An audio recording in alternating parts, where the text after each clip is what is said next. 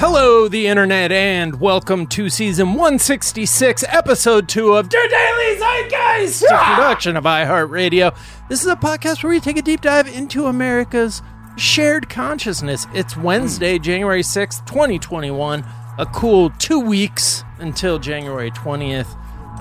My name is Jack O'Brien, a.k.a. Zeitgeist. Daily Zeitgeist. What kind of takes on Daily Zeitgeist? Hot takes, silly takes about Mountain Dew. High takes, stupid takes, even takes like fuck Fox News. Oh, Zeitgeist. Daily Zeitgeist. The takes are second rate. That is courtesy of official dickhead. That is, if you don't recognize that, what's wrong with y'all? It is from the scene in Demolition Man where they're driving in the car and Sandy Bullock and her partner are like, ooh, it's my favorite song. And it's just a commercial jingle, for Armour hot dogs. Yo, that movie. And then it's, of course, followed by Stallone being like, somebody put me back in the freezer. Put me in the ice cube. That's one of those movies that I feel like would be... If they had a different actor in that main role, I feel like we would view that movie a lot differently. What do you mean? Anyways, like, better? Hold on, before I even do it, what do you like? You're saying Stallone is taking away from Demolition Man, or he's additive? Just different. I think people viewed it. On. Let's not start the show. Let me do my AK, and then we'll. People viewed it as a Stallone movie at first. Okay, fine. I will raise this to the larger group when we bring the guest in, but please let me do my AK. All right, I'm thrilled to be joined as always by my co-host, Mr. Miles Gray. Oh shit! Well, the devil went down to Georgia. He was looking for some votes to steal. He was in a bind, he was way behind, and all his indictments were looking real. Anyway, that's a shout-out to the coked-out devils that went down to Georgia. Let me just play this real quick. When you're at a disadvantage, you don't take your ball and go home. You get out there and you fight harder. Okay, I'm reloaded. Yeah, sure. Anyway, so all the devils are down there in Georgia. I mean, as of now, we don't know the results of the Senate runoff, but let's hope that backfired for them. Wow, that was Donald Trump Jr.? Yeah, that was just summoning the power of the fucking Bolivian foothills in his voice. Every appearance by him is like sponsored content for whoever his coke dealer is, because that shit is he's got the pure. He's like, look, I can have it stepped on, or I can get you that Don Jr. scream fuel. But you got to sign a waiver that if your heart explodes, I'm not responsible. Also, that was from KFC, Korean Fried Chicken, on the Discord. Shout out to you. We are thrilled to be joined in our third seat by the brilliant and talented Jabari Ali Davis. Welcome. Thank you, gentlemen. Thank you. Now that my gums are itching from that clip. Thank you for tingling, if you will. Yeah. Yeah, Jabari, good to have you on.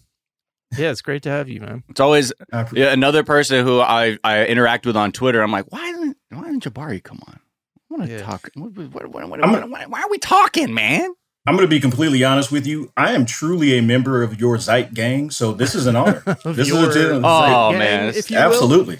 Yeah. Well, then I posit this question to you, Jabari. What of Jack's take on Demolition Man? Is Stallone... Wait, I'm sorry. So, I'm just curious. Yeah. What were you trying to say? You're saying people looked at Demolition Man as a Stallone film, so they were dismissive of it? This might just be a me problem. I'm a big Stallone head. Rocky, Rambo, like just all of it. From the 80s. I feel like that movie it got so much right about the future. It got a lot right about where we were headed. I'm getting choked up just talking about it.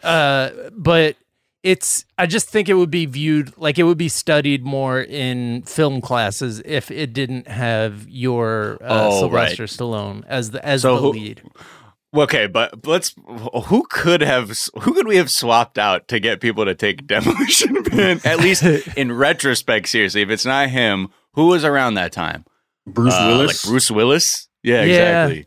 Although I don't even know, Bruce Willis would be the just like easy swap in and probably gets less, immediately taken away from it. Just in terms of like national reception, or global reception, I guess. But you know, like a Harrison Ford and like a Blade Runner-esque turn. Okay. Could have made sense. So if we're looking at highest grossing actors from the 90s, right? Sylvester Stallone is number 8. Wow. But like in the 1 through 7 is Tom Hanks, Mel Gibson, Tom Cruise, Arnold, Harrison Ford, and Michelle Pfeiffer and Kevin Costner. Gibson So do makes you think- sense. That's a whole different vibe.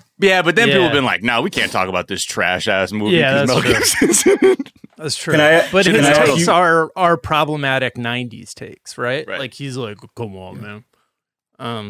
Anyways, I What were you ride asking, for Jabari? Mel Gibson is the point of that conversation. Is Demolition Man a Batman movie? That's the question. Ooh, okay. It Whoa. kind of is. Interesting. Whoa. So it's like- hmm Whoa. Interesting. It's a trendy Yeah. thing that people have been saying for years. Is But something a you have Batman your movie? you have your Joker Batman, kind of dynamics, and Wow. there are a lot of parallels there. I love Yeah. it. Yeah. Except Simon Phoenix is a style icon. And if there's You know what one I mean? thing we need, it's more Batman movies, I would say. So I think we should just someone needs to remake it as a Batman movie, in my opinion. I remember Or just- wanting like a blonde flat top like Simon Phoenix, but my mixed hair could not get the curls tight enough to get that height. I could just get like Verajao curls, you know what I mean? And I was like, Verajao. damn, like I can't rock that Simon Phoenix shit. I'm gonna keep it real with you. I had the flat top. I didn't have the guts. I didn't have the balls to go. To go full To go bleach. Meteor Man with it, yeah. Couldn't do it. Yeah. All right, Jabari, we're going to get to know you a little bit better in a moment. First, we're going to tell our listeners a couple of things we're talking about. Up top, we just like to check in with where we're at globally with COVID.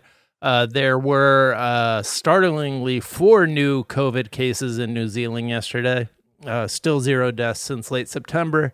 And in Los Angeles, where we are, 1 in 4 people have the disease. Ambulance operators have been instructed not to transport people who they don't think are going to survive to hospitals.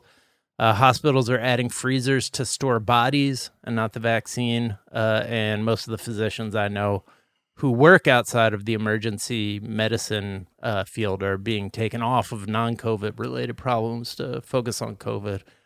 Yeah. And then I just know people who are like leaving LA because if they had a heart attack, they wouldn't be able to like get care. If my kid fell and broke his arm, like, I don't know what I'd do. Like Should call Uncle Miles over. yeah, just give him. Just sort that shit out.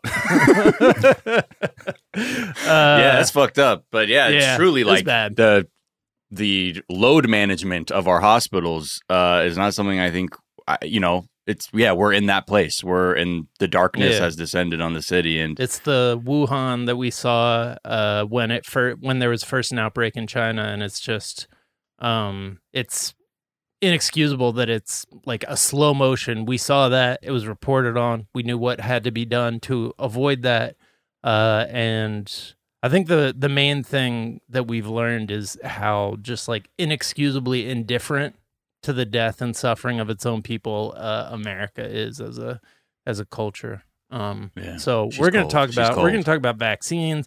We're going to talk about the $2,000 checks, whether Joe Biden's on board. We're going to talk about conspiracy theories around the vaccine because there's some interesting detail there. We'll talk briefly about that Georgia just shout fest where Trump called Kelly Loeffler Karen accidentally. We'll talk about people fleeing cities. And finally, of course, most importantly, we'll talk about what Mr. Bean thinks about cancel culture. He weighed in. oh, Rowan. All of that, plenty more. But first, Jabari, we like to ask our guest, what is something from your search history that is revealing about who you are? All right, so the literal last thing that I searched was the release for House of Dragons. I don't know if you guys were, Thrones fans. Game of Thrones? Yes, Yeah. of course. It's coming out in 2022. I'm finally over the pain of that final run of Thrones. Admittedly, this is coming from one of those folks that pretty indignantly complained about the showrunners as though they somehow dishonored my family and disrespected my ancestors by ending you were things. there, huh? Yeah, I was all the way there. Okay. as though I've personally done or pulled off anything anywhere near as great as those two did. But yeah, I think it's going to end up being a good backstory for the Targaryen family, and I've officially nerded out right away. Okay. And it's not it's not from Benioff and Weiss, is it? Or is it? It is not. All right. They're going to be busy fucking up the 3-Body Problem, which is a sci-fi novel that I just read over the break. That's pretty dope. They're doing that? Yeah, they're doing it. That's their next big project. And it's a dope story. I feel like I keep reading them doing all kinds of shit, but I don't know which one is the one that is actually going to arrive at our eyes first. Right. Yeah. Did they officially scrap that what if the South had won idea? Yeah. That was a bit wild.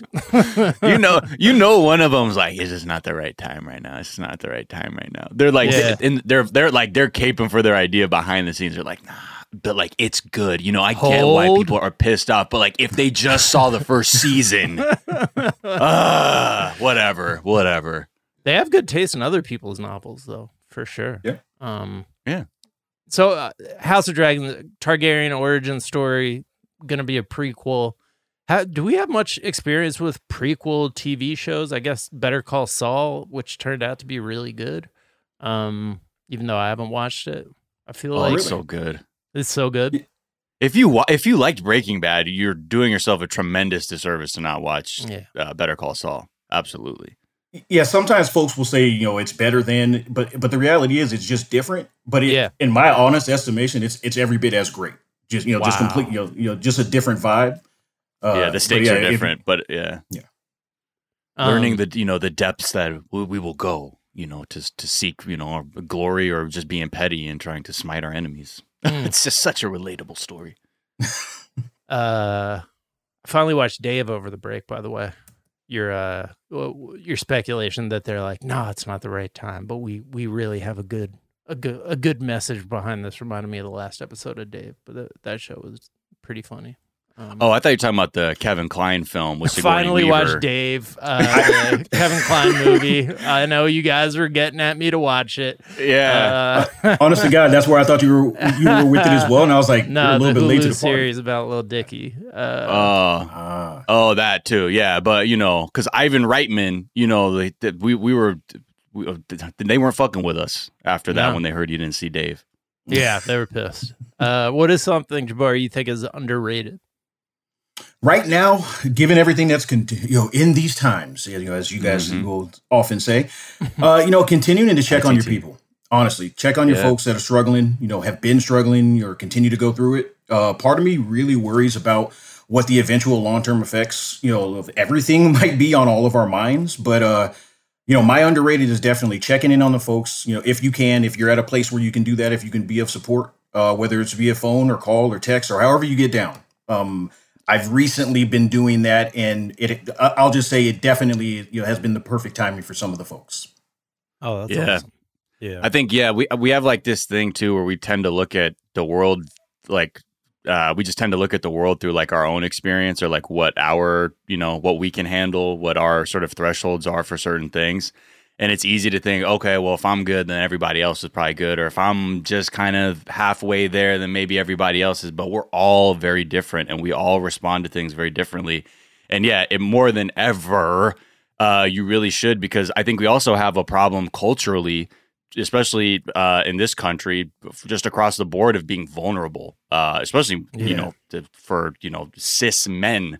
There's a certain kind of masculinity that you've been raised with, of sort of like, well, I don't need to make problems for other people. But you know what? Like we're all friends. We're all, family. We all love each other. And I think it's important to remember that and extend that in as many directions as possible, because yes, people are in need of it, even if they don't ask for it. And to your point, I'm sure like, even if a friend maybe didn't even tell you, Jabari, that was the right time, they may have hung up and been like, God damn, I fucking needed that. Or just to even hear someone's voice and be complimentary, or just be like, hi, I care about you, goes a long way for sure.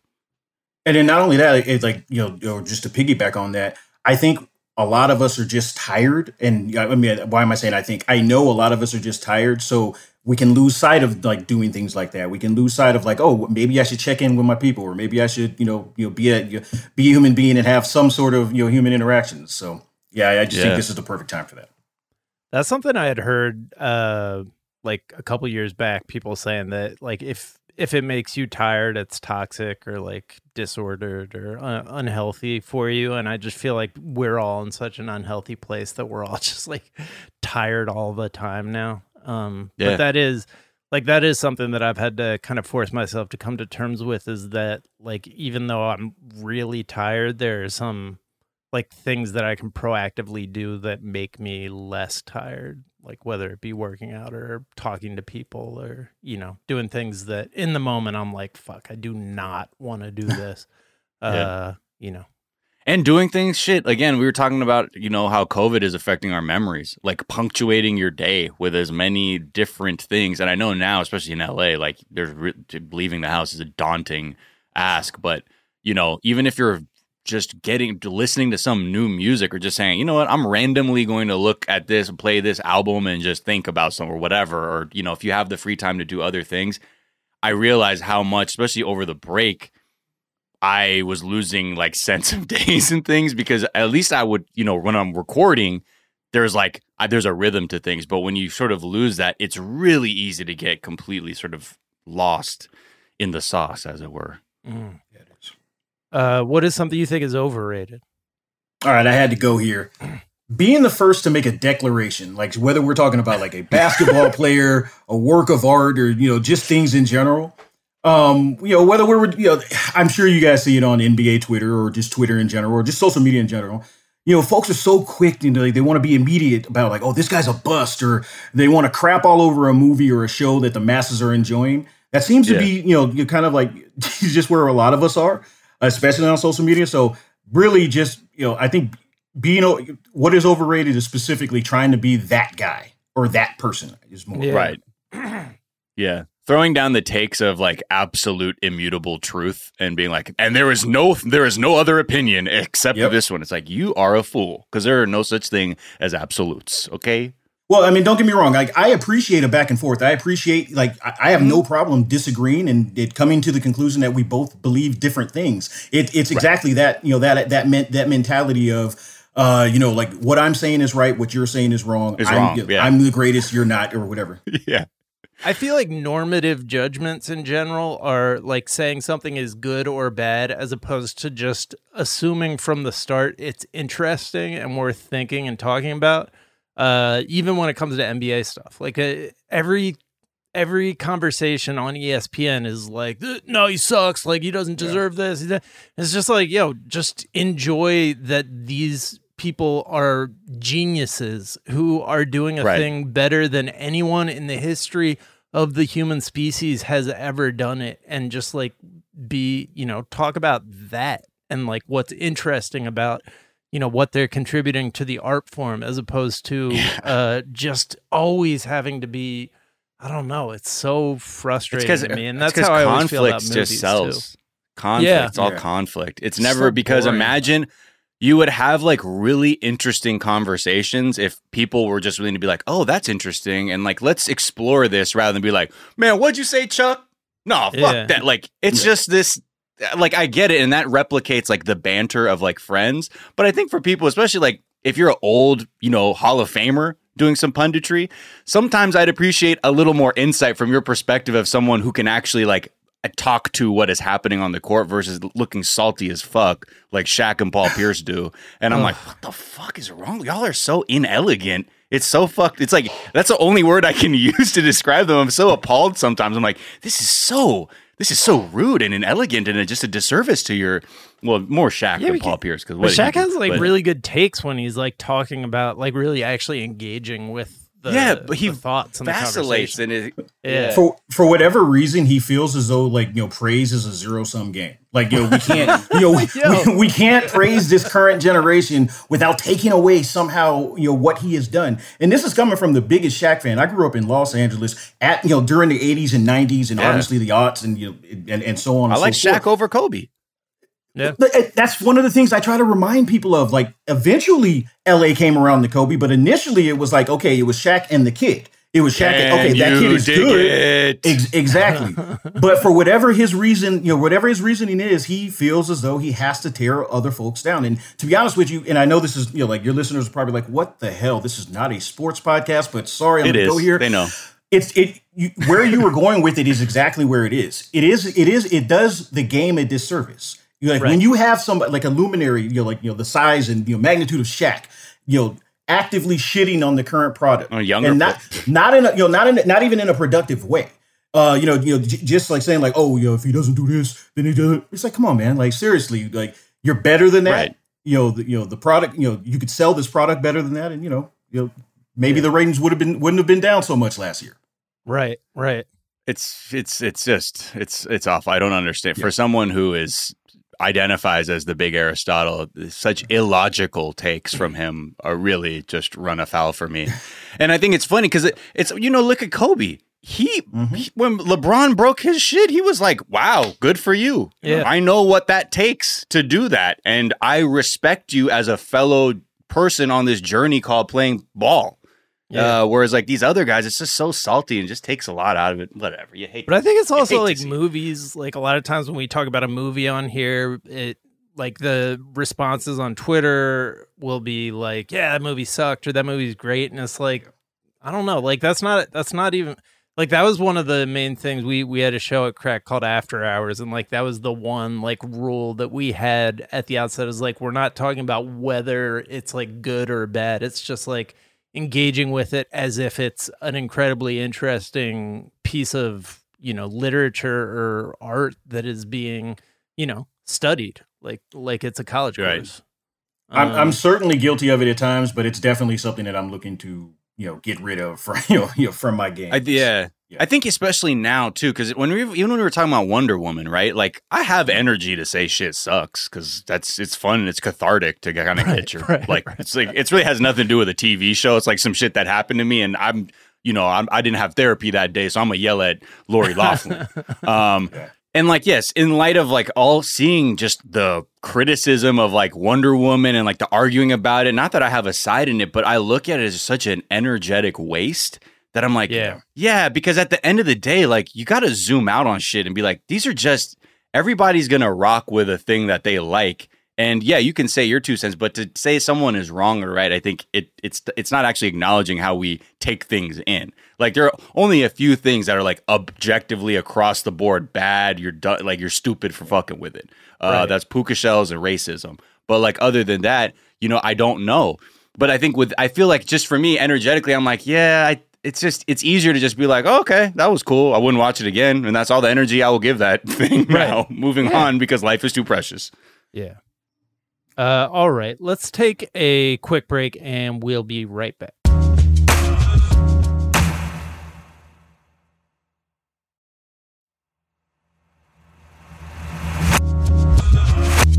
And we're back, and we are mid Operation Warp Speed. Based on the title, I was expecting it to be just over. Like I was expecting blinking you miss it type shit from our government's rollout of this vaccine. But the administration was supposed to have 20 million doses administered by the end of 2020. They managed to get a little over 4 million. So that's not good. No, slow. They crunched the numbers at that rate. I'm sure people saw that headline like towards the end of the year at the rate they were at. They were saying, this could take 1 decade to get everybody vaccinated to get the kind of immunity numbers we need. By which point the disease would have, mutated and not. It's and ran for president and won and would have been like, we don't need a vaccine. That's right. Yeah. The biggest reason this is going horribly is that Trump is fucking everything up. He's like not doing anything in the way of leadership and like not really being, he's just completely controlling the narrative in such a way that it's, I don't know, like we don't have, like that's not what we're focused on because he's also trying to take down American democracy. And it's one of those things where he's like, if he's not good at it, he spikes the football and leaves the yard. So if he can't get he couldn't get the pandemic under control, he's like, fuck it. And he's just clearly, turned his back on doing anything of substance.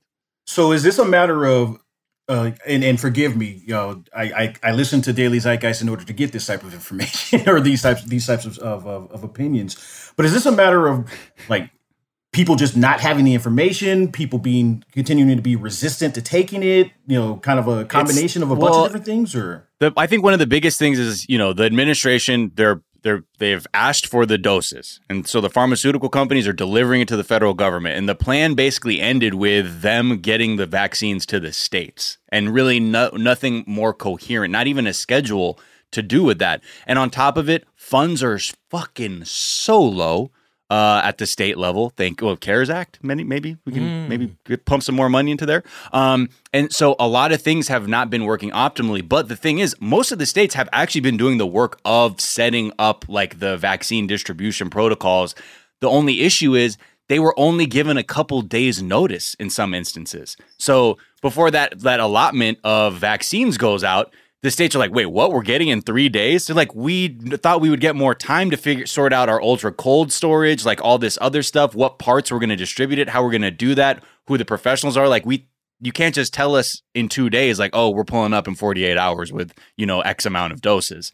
And that has really caused a huge, I guess, car crash, so to speak, of, the logistical nightmare that we're seeing in terms of getting it out there to people. So it's just bad. It's all around bad.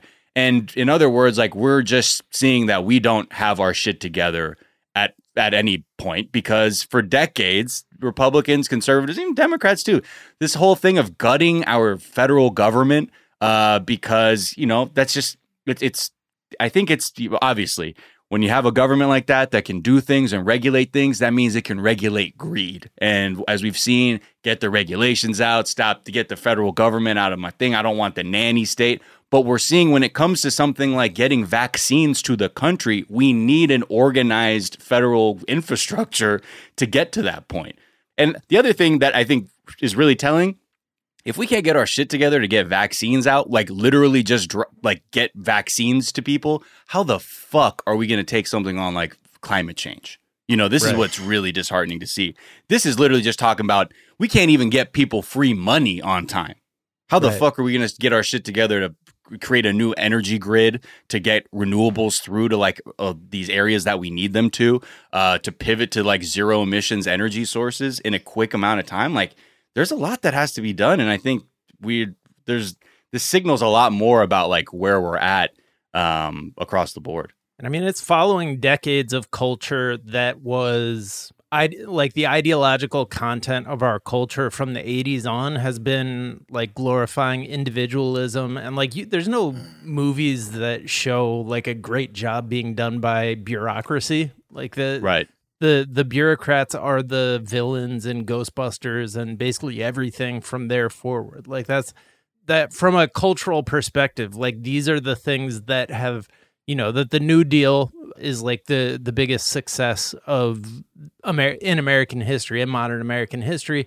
And we just kind of ignored it and took it for granted. And like culturally, it is just a thing that nobody has like kind of spoken up for or made a case for in decades. And then, so it's not surprising that the Republicans are able to just like strip it for parts until now. Yeah, we can't deliver a life-saving vaccine.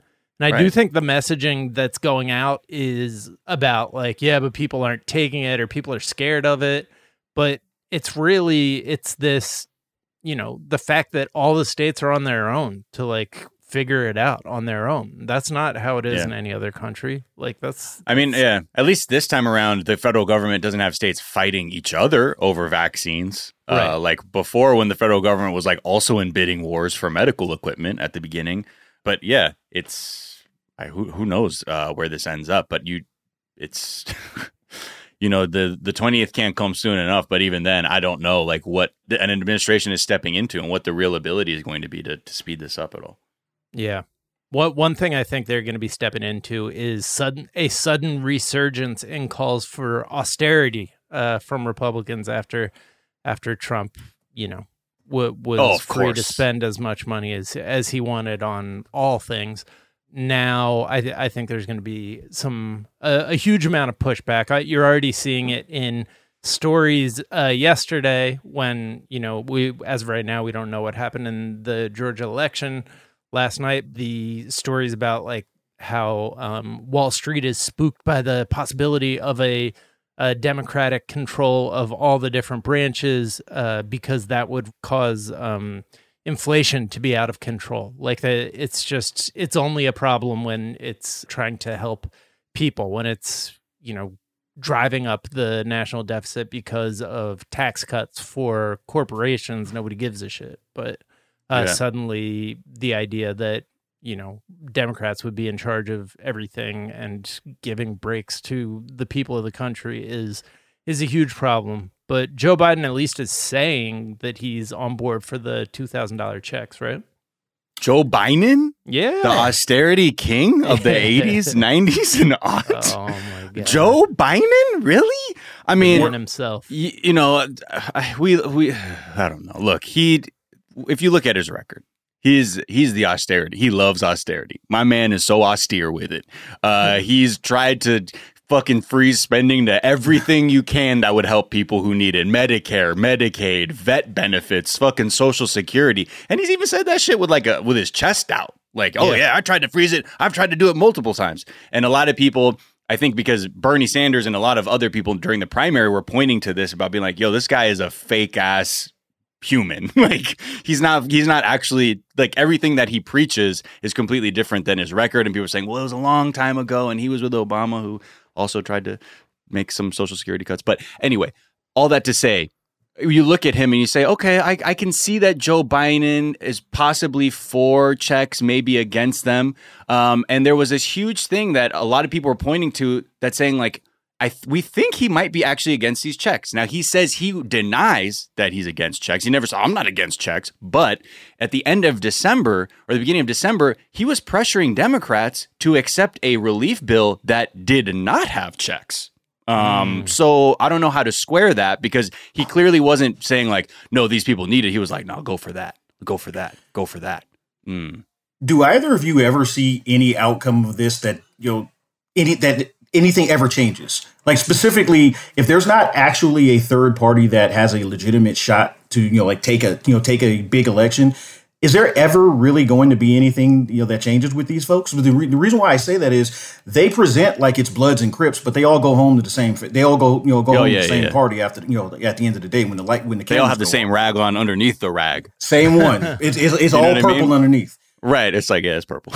No, I honestly don't. Until you have things, even before that, you have to get corporate money out of politics. That's the biggest thing. If corporate interests have an outsized influence in elections, like more so in that they can spend people into oblivion or spend them into office, that's one perversion that we'd have to let go of. But yeah, also we do need parties that actually represent what people are saying they want and need, because yeah, it is very much same sides of the same token, essentially, of keeping this corporatocracy in place and making sure that people will get what they need, but also don't take too big a bite out of Wall Street's ass, because that's a thing. Just like Jack's saying, like they'll put headlines out, and now people are like, oh, what's Wall Street saying? As if we give a fuck. Who cares? Like that doesn't affect most people's day-to-day lives, but many people have been tricked into the spectacle of like looking at the Dow charts and be like, oh God, I don't know, because either way, the person I work for is a greedy fucking ghoul who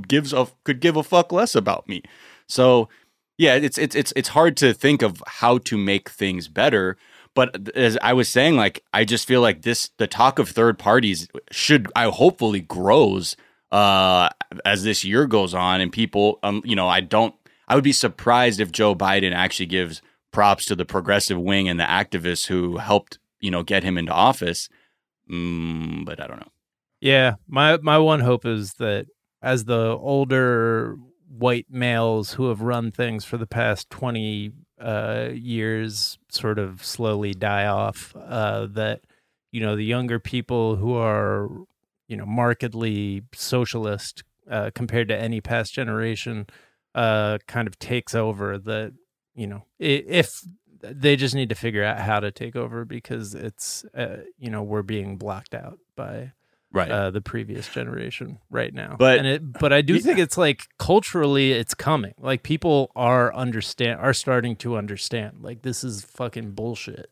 Well, when you have a generation that only has about 4.5% of the wealth, Yeah. That's an entire generation going like, oh, well, fuck all this. Yeah. Like, it's not working for me or anyone I know. So what the fuck is this all about? And I mean, just back to Joe Biden, now he's saying he's loving $2,000 checks. But you know, it's really because he's campaigning for Ossoff and Warnock down in Georgia. And he's basically telling people of America, you know, you can have a little stimmy as a treat if you deliver me the Senate. Is sort of like the, you know, one of the things he said, he goes, think about what it will mean for your lives, about the $2,000 checks, putting food on the table, paying rent, paying down your mortgage, pay down the credit card, paying the phone bill, the gas bill, the electric bill. How about you make that shit easier to afford for fucking people rather than reversing it? Imagine that. You vote for me, you get a check to do that because I'm surely not going to ensure these outcomes for you. What the fuck? That's why it's just so like gross, and I become more and more cynical looking at this shit because like we're truly, you know, there are politicians who are like, even on the right, who are like, we have to give people money, like no matter which way you look at this, this is not going to work. Yet didn't Lindsey Graham come out and say that? Yeah. It's not socialism. That's what he said. It's not socialism. Don't worry, it's not socialism. Like, oh my god. And think about how good that food's gonna taste, Jack. Think about that. Oh my god. Think about maybe some beans, some chicken, some rice. Just go to Joel 330, huh? and eat. What? Yeah, and I mean, again, a lot of this $2,000 check talk, you know, came out of Bernie forcing the issue in the Senate and brought a lot more attention to it. And I think now that it's like people are like, oh right, you know, the people of the country are like, yeah, that seems fair for a start, given that all we got was $1,800. You know, and we're in a country that, for all this shit talking and knowing there's so much wealth here, we can't bring ourselves just to switch it up to humane mode and tax wealthy people rather than get off a profit at all costs mode, because we're stuck on that.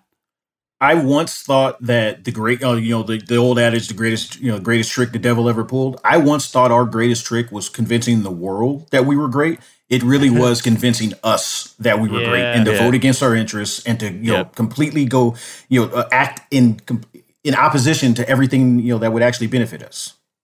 Yeah, absolutely, and packaging it in a way that it tastes like poison to us to accept help. That's right. That's the. Unfortunately, the evil genius of that rhetoric is that it's forced people, like, and you see, they get so close. We always talk about this when like right-wing business owners are like, what the heck, man? Like, I can't not work, then I'm making no money and the government's not doing anything about it. The thing they can do is to fucking give you money to subsidize all of that lost business and your wages, because they are taxing you, and yet you're like, well, I don't need that shit. Come on, fam. You're giving them the money already. Get that shit back. We were built on a slave economy, and we remain on a slave economy. Stay on not being hyperbolic. No, 100%. Let's talk about vaccine fuckery real quick. There's a couple. Well, first of all, we saw the results of some of the conspiracy theorizing in Wisconsin, where a pharmacist intentionally spoiled 580 vaccine doses because he wanted to protect people from Bill Gates and having their DNA altered. Mm-hmm. He's coming from a good place. From a good place. I care. I'm here to save these kids. Comet Pizza. It's all the same thing. I'm here to save these people. When they arrested him, he just was like, "Yeah, I'm going through a divorce, and I'm like really stressed out, and I'm kind of like angry or whatever." And they're like, "Oh, okay." And come to find out, his wife was ringing alarm bells back in June when she began divorce proceedings. And like in one of the things filed, the lawyer saying, my understanding is that the respondent is more aligned with the feeling of conspiracy theories. He has theories about COVID-19. He believes the end of the world is coming. So my client would like him to be out of the house. And he brought a gun to work twice because he was convinced of some bullshit going down. And again, people are just on there like, oh, well, he's I don't know. So this man is on some conspiracy shit. He has guns. His wife is like, yo, I'm alarmed by his behavior. So this is what we will also call a terrorist, just like 5G RV John Brown, who was pulling up in, what was that, Tennessee? Yeah, Nashville. Blew up Nashville. Downtown Nashville. And whose partner also said they had that their significant other had violent tendencies and were saying some off shit about whatever was going on.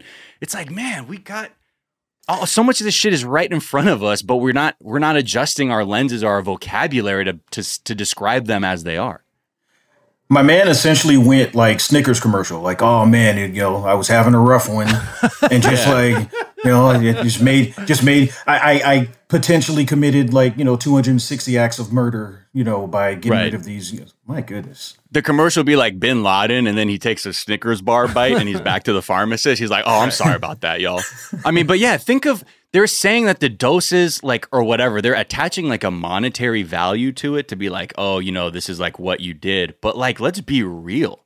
Those are doses for frontline workers, essential workers who are not, that's not just $8,000 or $12,000. That's the potential for true loss of life. And I mean, God damn, you'd think if you work at a pharmacy, there would be a line to be like, yo, if your coworker's on some conspiracy bullshit, hit us up because we can't have them in charge of, handling vaccines.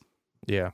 I feel like there's been such an explosion of these ideas that are like incredibly dangerous, terroristic ideas about, but they're just everywhere to the point that, we just have been like, yeah, he's another one of those anti-vaxxer types. And it's just like, yo, that it's is a fine not line something to be taken lightly. Yeah. I mean, in this conspiracy theory shit, it has broad appeal, y'all. It has broad fucking appeal. I see it in former colleagues, fucking classmates, people you were like, oh, hell, man, they aren't on that shit. Some people are and can be because you don't know what, conspiracy theories are very attractive because it's a way to explain away our lack of power or lack of control. And it's much easier to assign it to this other spooky thing than to just look at the devil in its eye and be like, this is what it is. But yeah, I mean, all that to say is you can't be dismissive.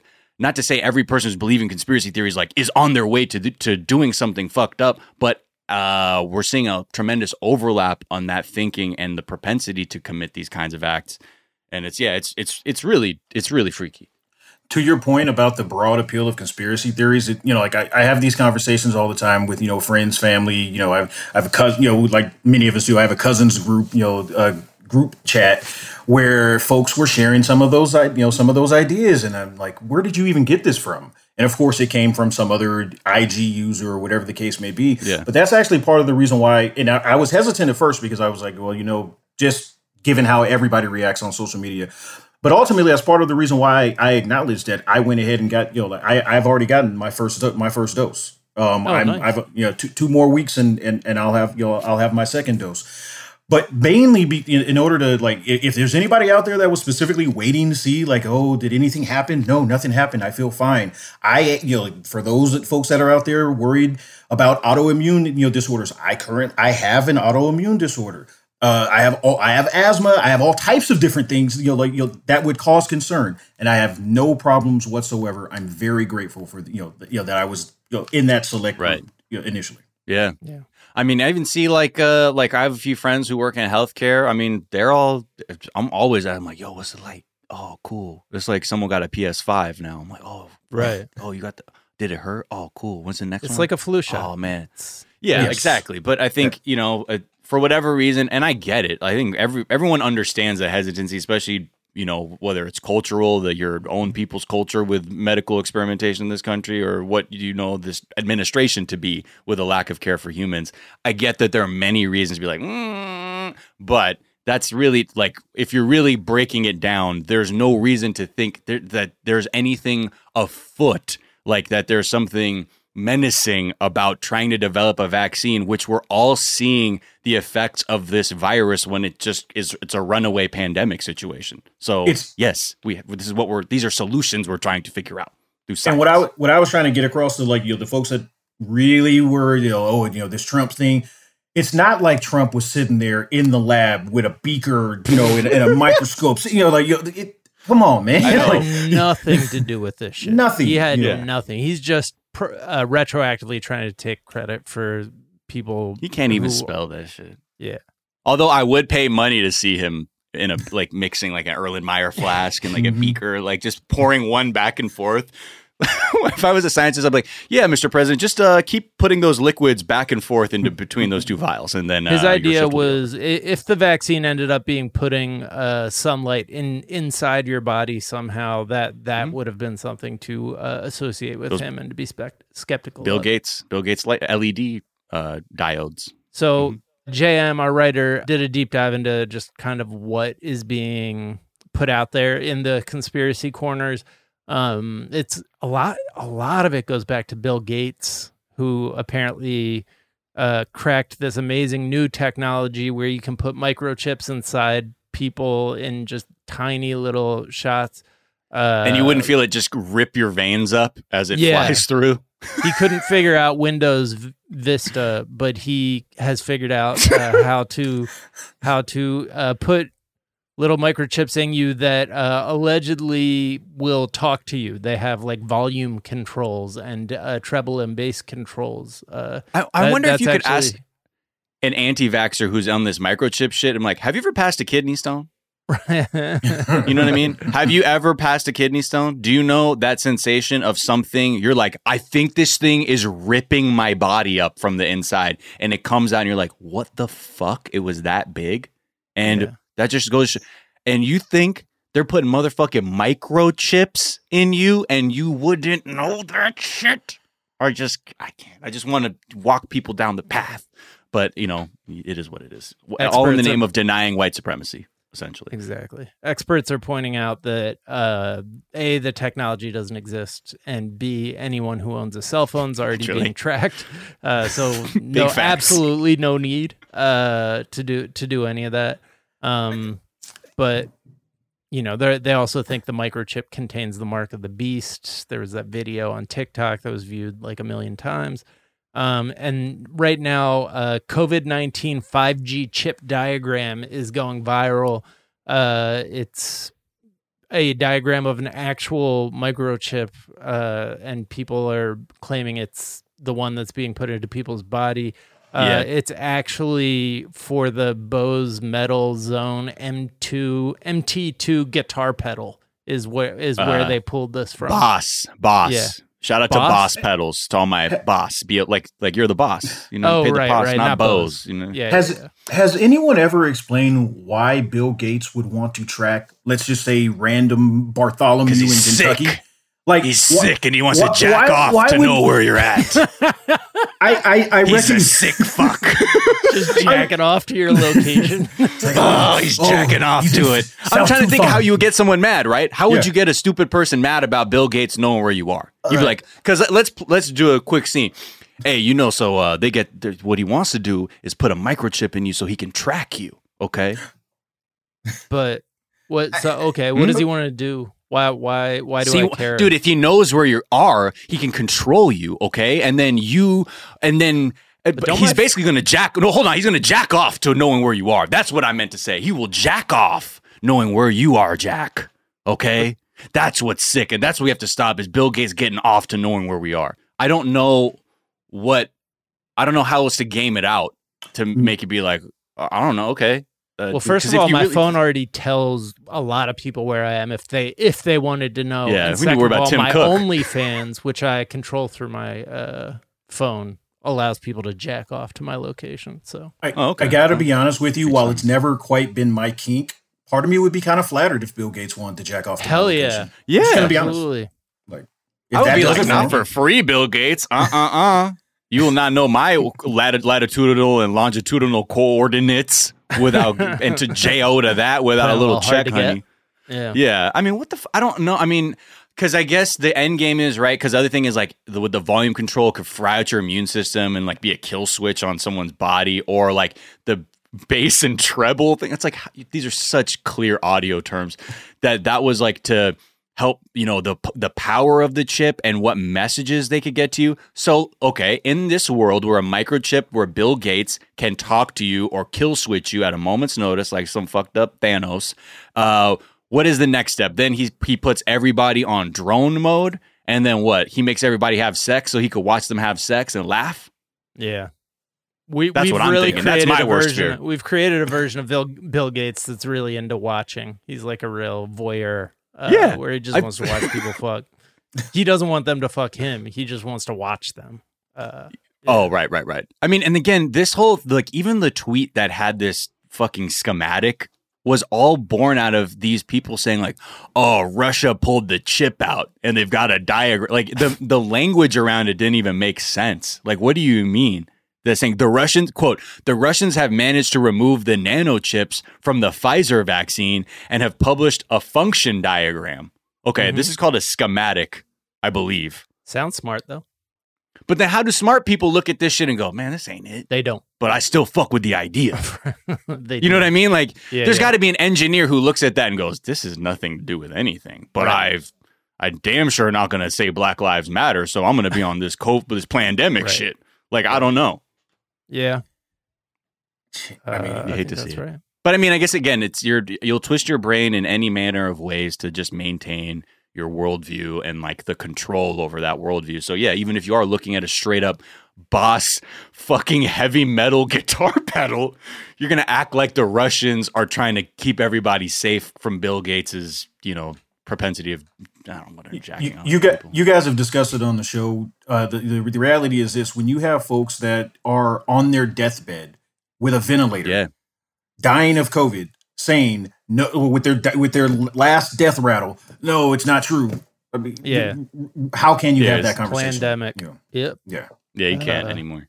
Could you imagine someone on their deathbed? They're like, nice try. I'm not gonna fall.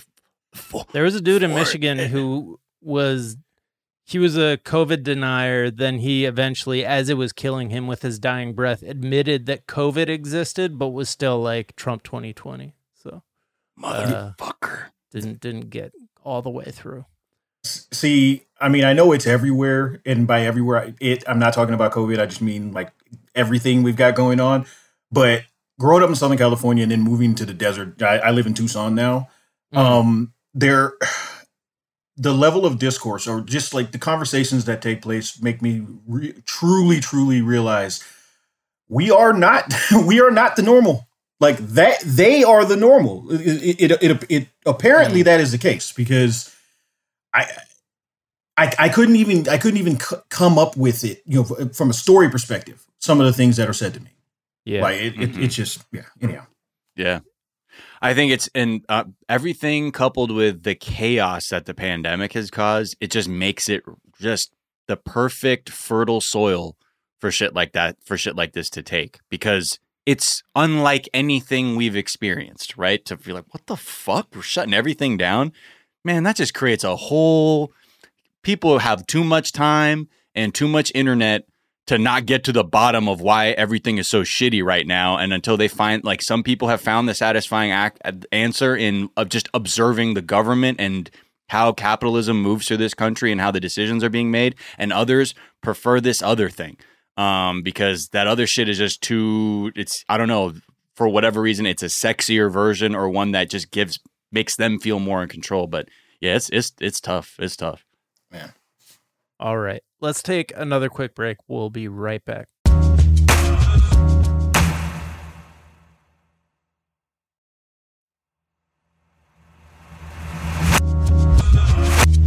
And we're back. The president was back in front of his audience dancing to YMCA, and he introduced Kelly Loeffler as Karen accidentally. I detect no lies there. Yeah, exactly. The first true thing he said in his presidency. He also introduced the Q Congress lady as someone he loves, even though Q is a legit terrorist organization. And then his son was evidently high on cocaine and just shouting at people. There's not a whole lot to cover down there, right? No, I mean, it's just screaming. We covered the good scream. Then he did a really awesome open mic bit on like amen and a women, because when the Congress was sworn in, they said amen and then a women, and he's like, what the fuck is this? Amen is not a gendered term. I don't go here. I'm just gonna play this. Okay, so the new Lewis Black, Donald Trump Jr. took the mic just screaming about this A men and A women thing. I'm not joking. Prior to this is 90 seconds of him just saying, I can't believe Democrats in about 600 different ways. When you can find the strength to do that when you're, sniffing the devil's dandruff, allegedly. But this is the part where his joke construction just is hitting. Can't try. They're not even a parody of themselves at this point. It's insane. Amen is not a gendered term. Okay? If I go to a restaurant and I ask to see what's on the menu, Long pause. they would look at me. That was a 7-second pause. It feels like their audiences are tired of this. Like I'm sure you noticed the difference. Yeah, that like, was not a... The stadiums, let's just say the stadiums used to be packed. Now all of a sudden it's like, okay, that's great though. Yeah. And also they're like, that joke's kind of over my head. They're like, what does gendered term mean? That's true. I don't. And so I think he was overestimating his audience, I think, a little bit there, because he was like, it killed in the room with like these other wonks that I deal with every day. But I guess not so much with the crowd down here in Georgia. Stephen Miller literally pissed his pants when I said that. Yeah. Let's talk about just generally, people are not into living in cities as much as they used to be, which isn't surprising, but Gallup has been doing some polling, and this is the biggest dip in people who are interested in living in urban areas since right after 9/11. Pretty significant. They're like, the last time we saw a dip like this, people were literally living in fear of like densely populated areas and I'm like, oh, wow, now we're in a similar place. The swing is pretty significant, and who could blame anybody? Especially in cities where the cost of living is so high and like the economy essentially ground to a halt. Like, I would have a lot of people being like, what is important anymore? Like, I get that the city has cool things, but like, it's not, is it worth the toil to like exist within it? And they're noticing that the biggest increases in their preferences for rural areas was from Republicans, those who live in the South, and non-white Americans, which is interesting. Oh, interesting. Yeah. So it's like Republicans want to leave the cities because they're too woke, maybe. And like they're outnumbered in urban areas, so they'd prefer to be in the spaces where other people can't check them. And then I'm guessing for people of color, it's that like the cost of living, like it makes more sense to move there. There's less violence. There's just the environments that you're escaping are different. But and the that's toll of COVID on absolutely populations of color, like they've been hit much But harder. So I'm sure. I wonder how surprised they'd be when they see each other in the same place. They're like, damn. you would think that honestly, the folks that the conservatives that are moving away, like white flight has been a thing for a long time. It's not like, hey, look, you can go where you want. Sooner or later, we're gonna come see you. sooner or later, it comes back around every time. You're gonna have you may be moving away from us, but you're moving closer to some of us. Right. but on a serious note, how will this impact? Like, are there long-term impacts from a voting perspective if this continues to trend that way? Well, I'd imagine more urbanites moving to these other areas will definitely change, the demographics there. And I mean, like, there's people constantly talking about like exporting Californians to like all over the country because like too many people here is too expensive. Why don't we start subsidized? Like, why don't we just start seeding like libs across the land and seeing what happens there? But I mean, I think the movement of people from urban areas to cities, it could all depend because you never know if you have the kinds of conservatives who are leaving cities and going into urban areas or people who are still progressive or liberal and moving. But there's also, I think any movement. No, I'm just saying in general, any movement I think will have some kind of effect. But I don't know if we'll be able to see that quite yet. There's a weird trend also where it's more likely if you have a bunch of population like moving to a new area that the new people will change their demographic or change their points of view than it is that they will change the point of view of the place they're going. Like there's just all these weird ways that geographic locations like retain the ideological bent of like the people who initially settled it in a way that's like super counterintuitive. So like that would be my one concern there, is that rather than exporting Californian values, you're just, you know, maybe not the first generation of people who move out to the country, but like their kids are going to school with all the country folk, and it eventually goes the other way. But yeah, we'll see. I wouldn't mind LA being perpetually like it is on like holiday weekends, traffic wise, but that's very selfish. And yeah. Well, either way, as long as there's good weed, I could live anywhere. There we are. That's all I know. Let's talk real quick about what I think everybody's ready for us to address. Mr. Bean. Damn. Yeah. Yeah. I think, like, is there a chance that he thought the Bean Dad thing was about him and because he released this interview where he was like very defensive about cancel culture, comparing it to a medieval mob searching for people to burn. It's interesting that it's always elderly white men who seem to have a problem with the course correction we're undergoing. Because that's the course correction.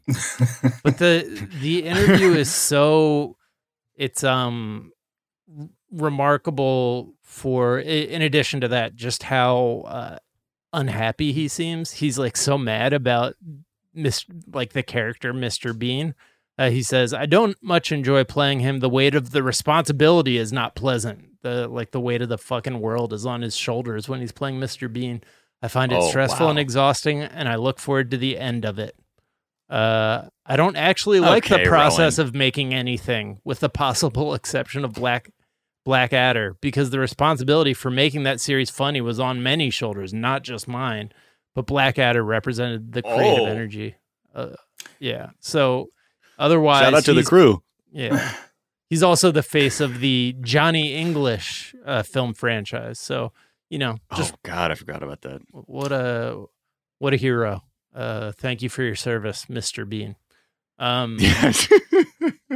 Who would have thought in 2021 we needed his take on, progressive ideology? Only him, literally only him. I mean, and we can catch him next in his Netflix series, Man vs. Bee, where he plays a man at war with a bee while house-sitting a luxurious mansion. Thank you, Rowan Atkinson, so much. It's not is that an actual movie that he's working on? This is some shit. He's coming out on Netflix. It's literally the next thing coming out with Rowan Atkinson. It's called Man vs. Bee. And he's out here being like, the weight of Mr. Bean. I'm like, motherfucker, you in Man vs. Bee. Yeah, like be grateful we remember you from Mr. Bean. Yeah, be grateful, man. Yeah, Woman versus Bee. That's what he's probably going to say, and they'll probably cancel me because it's called Man versus Bee. It's like, Jesus Christ. It's funny because he points to like this overly simplistic worldview that comes out of social media, yet he's applying a very overly simplistic worldview as well. Shame that. Oh, of course. Really, all of this. Shame that. The hit dogs holler. Like, we know this. Yeah. Like, and like, to the point that, that you made, Jack, that's why it's always the same person. Like, yes, they're, whether it's James Woods or Rowan Atkinson or whatever, it bothers them specifically because they're not able to just be racist pricks and douchebags and misogynist assholes like they always have been. It really is that simple. It's wild that that's their version of being hit is their racism and just obliviousness not being tolerated anymore. They're like, what's happening to my world? I used to just have to show up and be a white man and everything would fall into my laps. Now there's like accountability. Oh, hell no. This mob will not come for me and my laziness. Well, Jabari, it has been a pleasure having you. Where can people find you and follow you and hear you and all that good stuff? Thank you both, honestly. Like I meant it when I said earlier, it's an honor to be here as a member of Zeitgang. Thank you. Twitter's probably the easiest place. Jabari Davis, NBA. The show that I do is Dunks and Discourse. We talk NBA, of course, but we get into movies, TV shows, and entertainment, and sometimes some topical things as well. We're not trying to enter your space, but every so often we dip a toe in there. But thank you. Watch it. Hey, watch it, man. And is there a tweet or some other work of social media you've been enjoying? There is, and I actually saved it. Let's see. It's from @ShiroHero666. I'm sure you know her. Oh, I heard of her. Yeah, maybe once or twice. If you Shireen Lani. There you go. If you sincerely choose to sort by price, high to low, jail. And honestly, while I'm guilty of it at times, specifically because I want to see how the other 2% live. I have to agree. I have to. Agree. Oh man, that's a flex. Miles, where can people find you? What's a tweet you've been enjoying? You can find me Twitter, Instagram, @Miles of Gray, and also on my other podcast, 420 Day Fiance, talking 90 Day Fiance, and probably Will You Accept This Rose this week too, talking about the new season of The Bachelor. Matt James, everybody's loving him.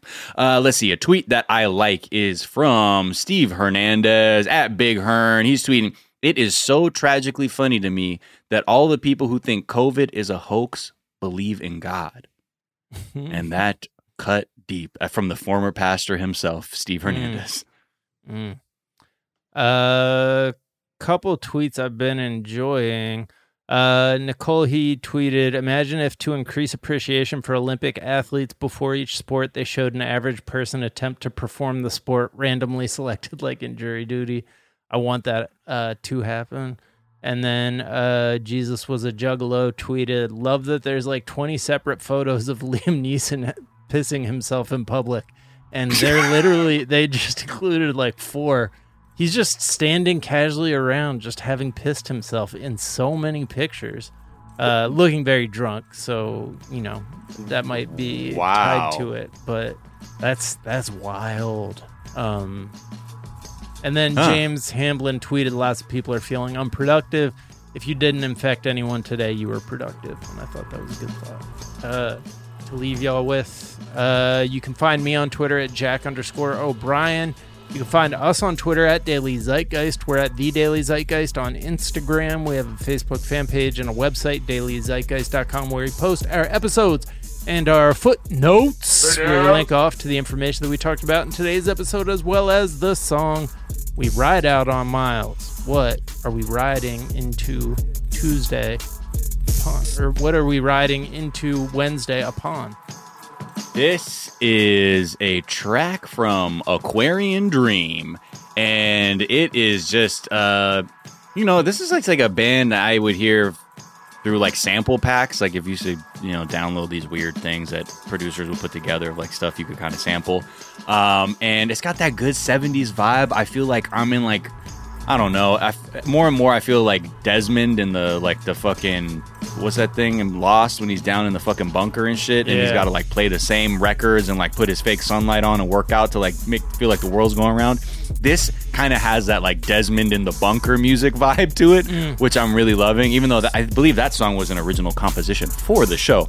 But it just has good throwbacky vibes, and it's a little upbeat, and it's got some funk to it, so make your big toe shoot up in your boot a little bit. So put that one on. Aquarian Dream, Do You Realize? All right, we are going to ride out on that. The Daily Zeitgeist is a production of iHeartRadio. For more podcasts from iHeartRadio, visit the iHeartRadio app, Apple Podcast, or wherever you listen to your favorite shows. That is going to do it for this morning. We're back this afternoon to tell you what's trending, and we will talk to y'all then. Bye. Bye.